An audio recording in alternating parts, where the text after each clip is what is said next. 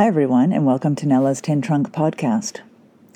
This podcast is about my summer on safari and the rivers that run through it. It being the continent of Africa, that is. If you follow Tin Trunk on Instagram, you will see posts since June of the places I have been, hopping around to spend time with our clients on safari. I wanted to talk about these summer safaris, as I call them. They're not summer safaris here in Africa, for we are in the southern hemisphere, and in places like South Africa, Botswana, Zambia, Namibia, and Zimbabwe, the seasons are reversed from those of the northern hemisphere, Europe, North America, etc. Still, this is a time when many visitors are from the northern hemisphere and taking advantage of summer holidays to come to Africa. I wanted to talk about what an excellent time it is to be on safari across this continent. In those places above where it is winter, you have crystal clear blue skies, cool to cold temperatures on the ends of the day, yet pleasantly warm, hot ones in the middle. The leaves have fallen from the trees, and visibility in this dense bush is at its best. Since it doesn't typically rain at this time of year, things are drying up, and animals congregate more and more around water sources, so wildlife viewing is optimum. In Botswana, the famous Okavango Delta is in flood, as the rains that happened months ago in Angola have made their way into the delta, creating a watery wonderland that is arguably the most private and pristine wilderness around. Over in East Africa, it's a cooler time of year, but only marginally different from other times of year since we are on the equator. So cool mornings and evenings, warm to hot middle of the days, and 12 hours of light are the norm. It's often a bit more cloudy than at other times, but if rain does come, it's usually in the form of a quick passing storm. Saimara in Kenya are also harder and harder to predict. When I moved to Kenya 18 years ago, I could confidently tell clients that they would show up in Kenya by early July, for sure, sometimes sooner. For the past 3 years, they have really shown up only mid-July, and as I write this now on July 18th, they have only just begun crossing the river into Kenya from Tanzania. Some of this is caused by both countries, Kenya and Tanzania, burning grass to encourage them to stick around and eat the delicious green shoots. But still, weather patterns have changed and are continuing to change. And that brings me to the theme of my podcast today. I realized as I sat in my room overlooking the Kunene River here in Namibia that my travels this summer on safari have led me from one amazing African river to the next. And since these are absolutely the lifeblood of Africa, water without which animals and communities would perish in many cases, I thought it would be fun and poignant to make them the protagonists today. I won't go as far as to interview the rivers in first person, although that would be super fun too. And frankly, at least in the case of Egypt, the Nile was personified by the god Hapi. Indeed, let's begin with the Grand Mama, the Nile. Perhaps you listened to my podcasts about Egypt and remember that the Nile is known as the world's longest river, covering 4,160 miles, or 6,695 kilometers. Some say the Amazon is longer, but we'll leave that aside for now. The green belt of the Nile is remarkable when viewed from the air or from a hot air balloon. The verdant valley is narrow, from about 3 kilometers to a maximum of 16, so about 2 to 10 miles. This belt represents 3% of Egypt's land, but is home to 96% of its people. Agriculture flourishes along this strip, and once you leave it, there's basically nothing and no one. The Nile is the only major river in the world that flows from south to north, from Lake Victoria to the Mediterranean, over those 4,000 plus miles. There are actually 2 Niles, the blue and the white, and they converge at Khartoum in Sudan and flow as one into Egypt. There are no more Nile crocodiles in the main part of the Nile, but they are still found in Lake Nasser, a lake created by the dam at Aswan. Dams, plural, actually, as there are 2. These dams have created electricity for much of Egypt. They've also displaced people in the area and dramatically changed the silt flow of the Nile. From ancient times until the first dam, and we're talking ancient as in 5,000 years ago, until around 1898, the annual flooding of the Nile was paramount to how life flowed as well. The floods brought nutrient-dense silt into the fields for the farmers. It also meant some farmers took time off to let the fields flood and often moved to other jobs, like, for instance, building pyramids. When you visit Egypt today, one common theme as you explore temples around Luxor, pyramids around Giza, and elsewhere is the positioning of the Nile. This is true in Sudan, too. Temples used to be reachable by boat from the Nile that are now quite a distance from the river. Check out the Avenue of the Sphinx in Luxor between that temple and the Karnak Temple complex for a great example of this. This summer we did just that as we were taken around by our amazing Egyptologist to see Luxor by night and the beautiful restorations they have done to the Avenue of the Sphinx. As the clients boarded their private dahabeah to sail and be tugged up the Nile to Lower Egypt, I knew just how exciting it would be to journey on this river for 4 nights, relaxing on the open upper deck, seeing the farms, the cows and donkeys grazing along the banks, the birds fishing, and to stop here and there to walk through the village, see tombs and temples, and an ancient quarry where stone was harvested for these magnificent structures. Enough to see and do, and plenty of space to create a special relationship with this matriarch of African rivers. I flew home to Kenya, a day late due to a delayed flight, and just a day after that headed off to Zambia, where I spent 5 nights along the banks of the Luangwa River. The Luangwa is one of the main tributaries of the Zambezi and one of the 4 biggest rivers in Zambia. It begins near the border with Tanzania and Malawi in the northeast corner of Zambia. The river floods in the rains between December and March, but never dries out, so it is an absolute wildlife haven. I don't think I've ever seen so many hippos or crocodiles, and that is actually saying something for lucky me. There are 2 important valleys for wilderness along the river, the north and the south, Luangwa. They form a natural barrier with steep escarpment walls that has limited the number of humans who settled here, and that has kept this area pristine for wildlife. South Luangwa National Park is a favorite of mine, and that is where I went recently to spend time with some clients on their second safari. They were on a fantastic trip that began with some days in Johannesburg, discovering why 2 or even 3 nights in this city is well worth it, despite most people just blowing through. They then went to Botswana and reveled in the Okavango Delta in full flood, as well as other beautiful and animal-dense areas there. Next, an island lodge in Zambia to witness the drama of Victoria Falls, spend time on the Zambezi, and visit a traditional Zambian village that happily they found as impressive as I. We met up with them at the end of the trip in South Luangwa for 3 nights, and then James and I headed off to do some walking in the bush camps. This is a specialty of Zambia. Go to a seasonal camp that is made of materials, often thatch, that can be taken down during the off-season. Then walk from one of these to another of these through the bush with a guide who specializes in walking safaris. There's a gun bearer up ahead of you, and not only do you get to approach animals like giraffe, zebra, antelope, and others on foot, you learn about the microbush, the plants, the footprints, and how not to run into anything dangerous like elephant or buffalo, using tracking and winds, as well, of course, as eyesight. And a side note to this is how surprising it is to many that we are wary of bumping into large herbivores much more than the famous predators like lion and leopard, for they tend to run away the moment they see or hear us. The life along the Luangwa is bountiful, and on our walk we saw pretty much all of the above, including warthogs, monkeys, baboons, and of course hippos and crocodiles below the banks of the river. The walk took about 4 hours, and we arrived at bush camp number 2 at the perfect time for a refreshing shower and a delicious lunch. That evening we went on a drive that ended with watching 2 leopard cubs playing around a tree trunk. They chased each other, jumping into the air and being cats at dusk as the heat comes off and the action starts. We never saw the mother leopard, but she was definitely watching us from her hiding spot in the bush as she kept an eye on her frolicking offspring. Next year, during the rains, we're returning to experience what it's like then. The flooded river and what they call the emerald season. Not so ideal for a first-time visitor to Africa hoping to see lots and lots, but special and off the beaten for anyone returning who loves walking and feeling like an explorer. There's a special grove of ebony trees that I got to visit by car and then on foot.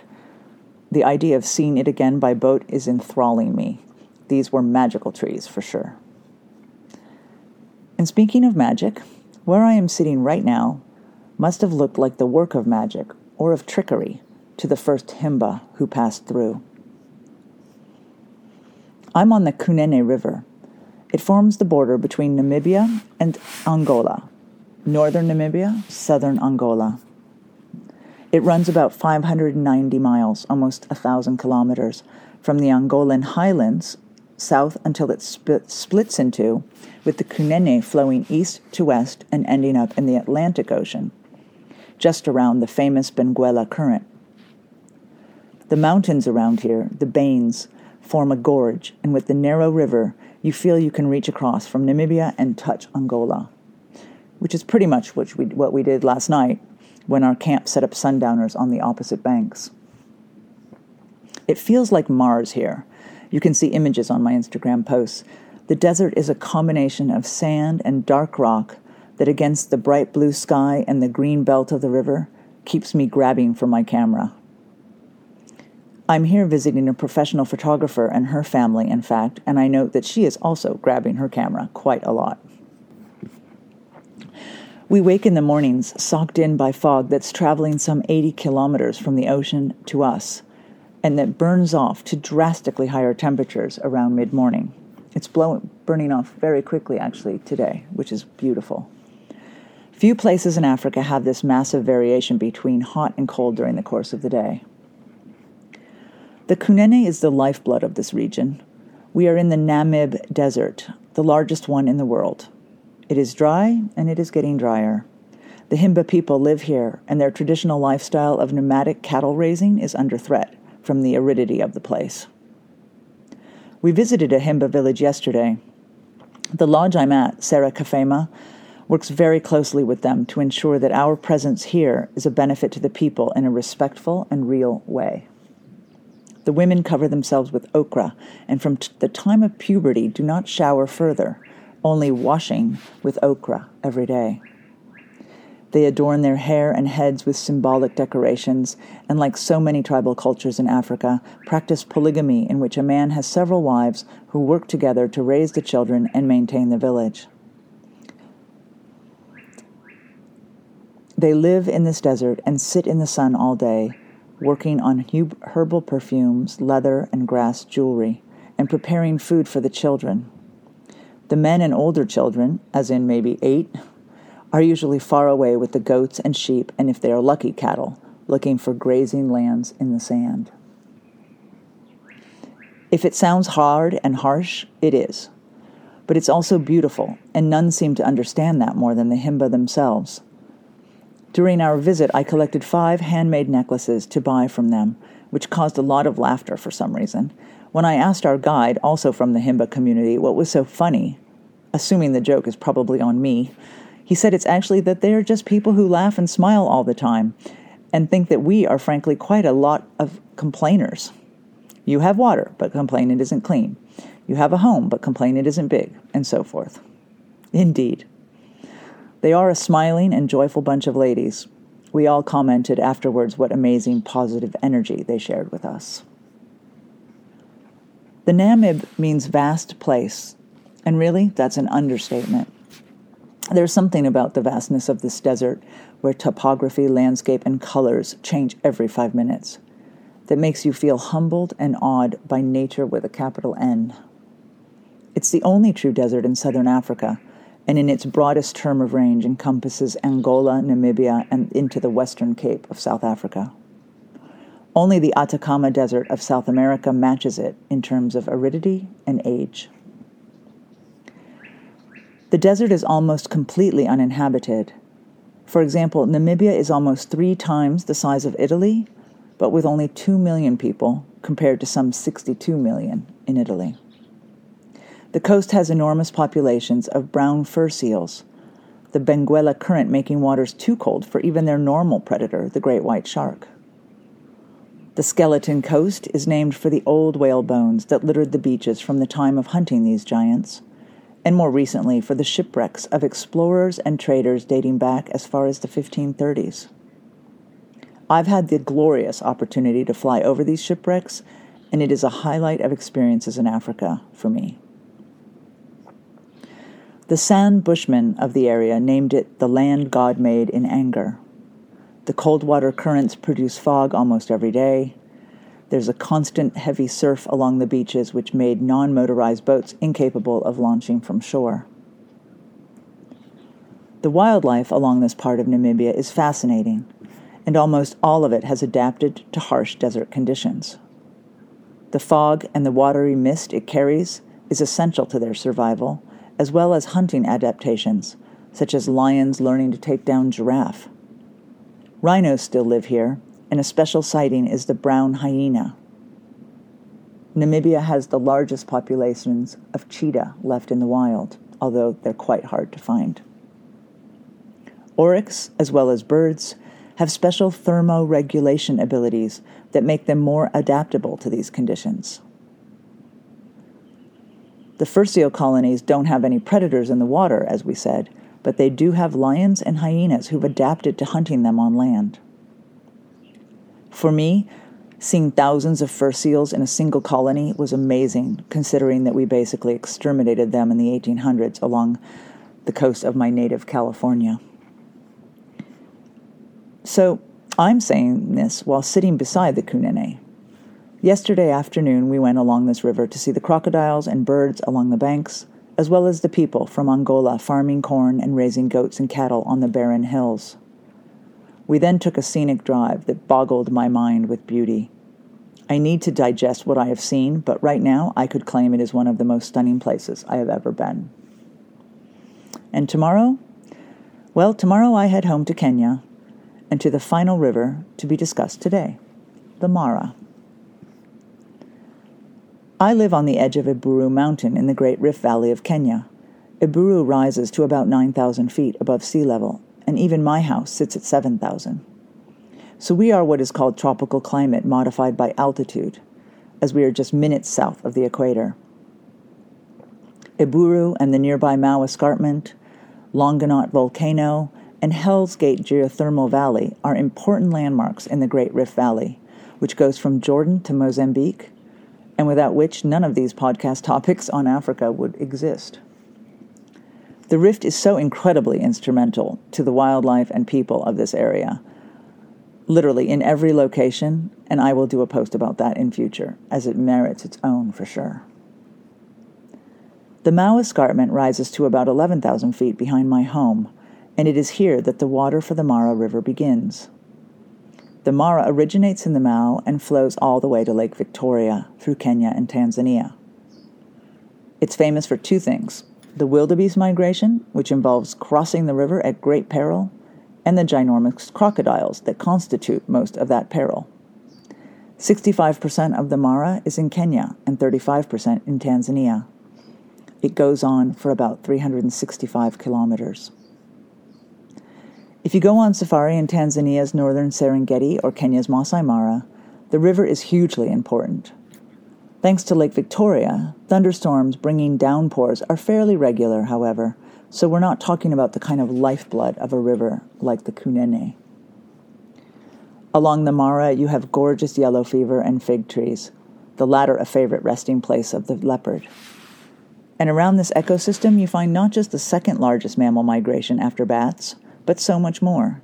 Lions, cheetahs, leopards, and hyena, the top predators, flourish as their prey, antelope, warthog, zebra, and others indulge on the luscious red oat grass. Hippos and crocodiles inhabit the rivers, as do pythons and terrapins. The orange-leaf croton bushes provide shade and respite from bugs for the lions and leopards, the vast open plains running grounds for the cheetah.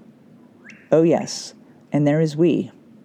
We are a species inhabiting the realm of the Mara too. Each year, around 200,000 visitors come to the Mara to see the wildlife spectacle. Kenya has done a fairly mediocre job of regulating this, especially compared to other countries like Botswana. So you need to know where to go to avoid becoming not just part of a zoo-like feel, but the main attraction of it.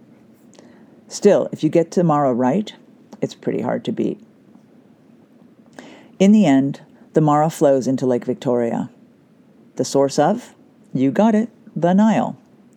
So I love telling people that the rain falling on my home is heading to the Mediterranean by way of this most evocative river. The ancient Egyptians practiced a negative confession.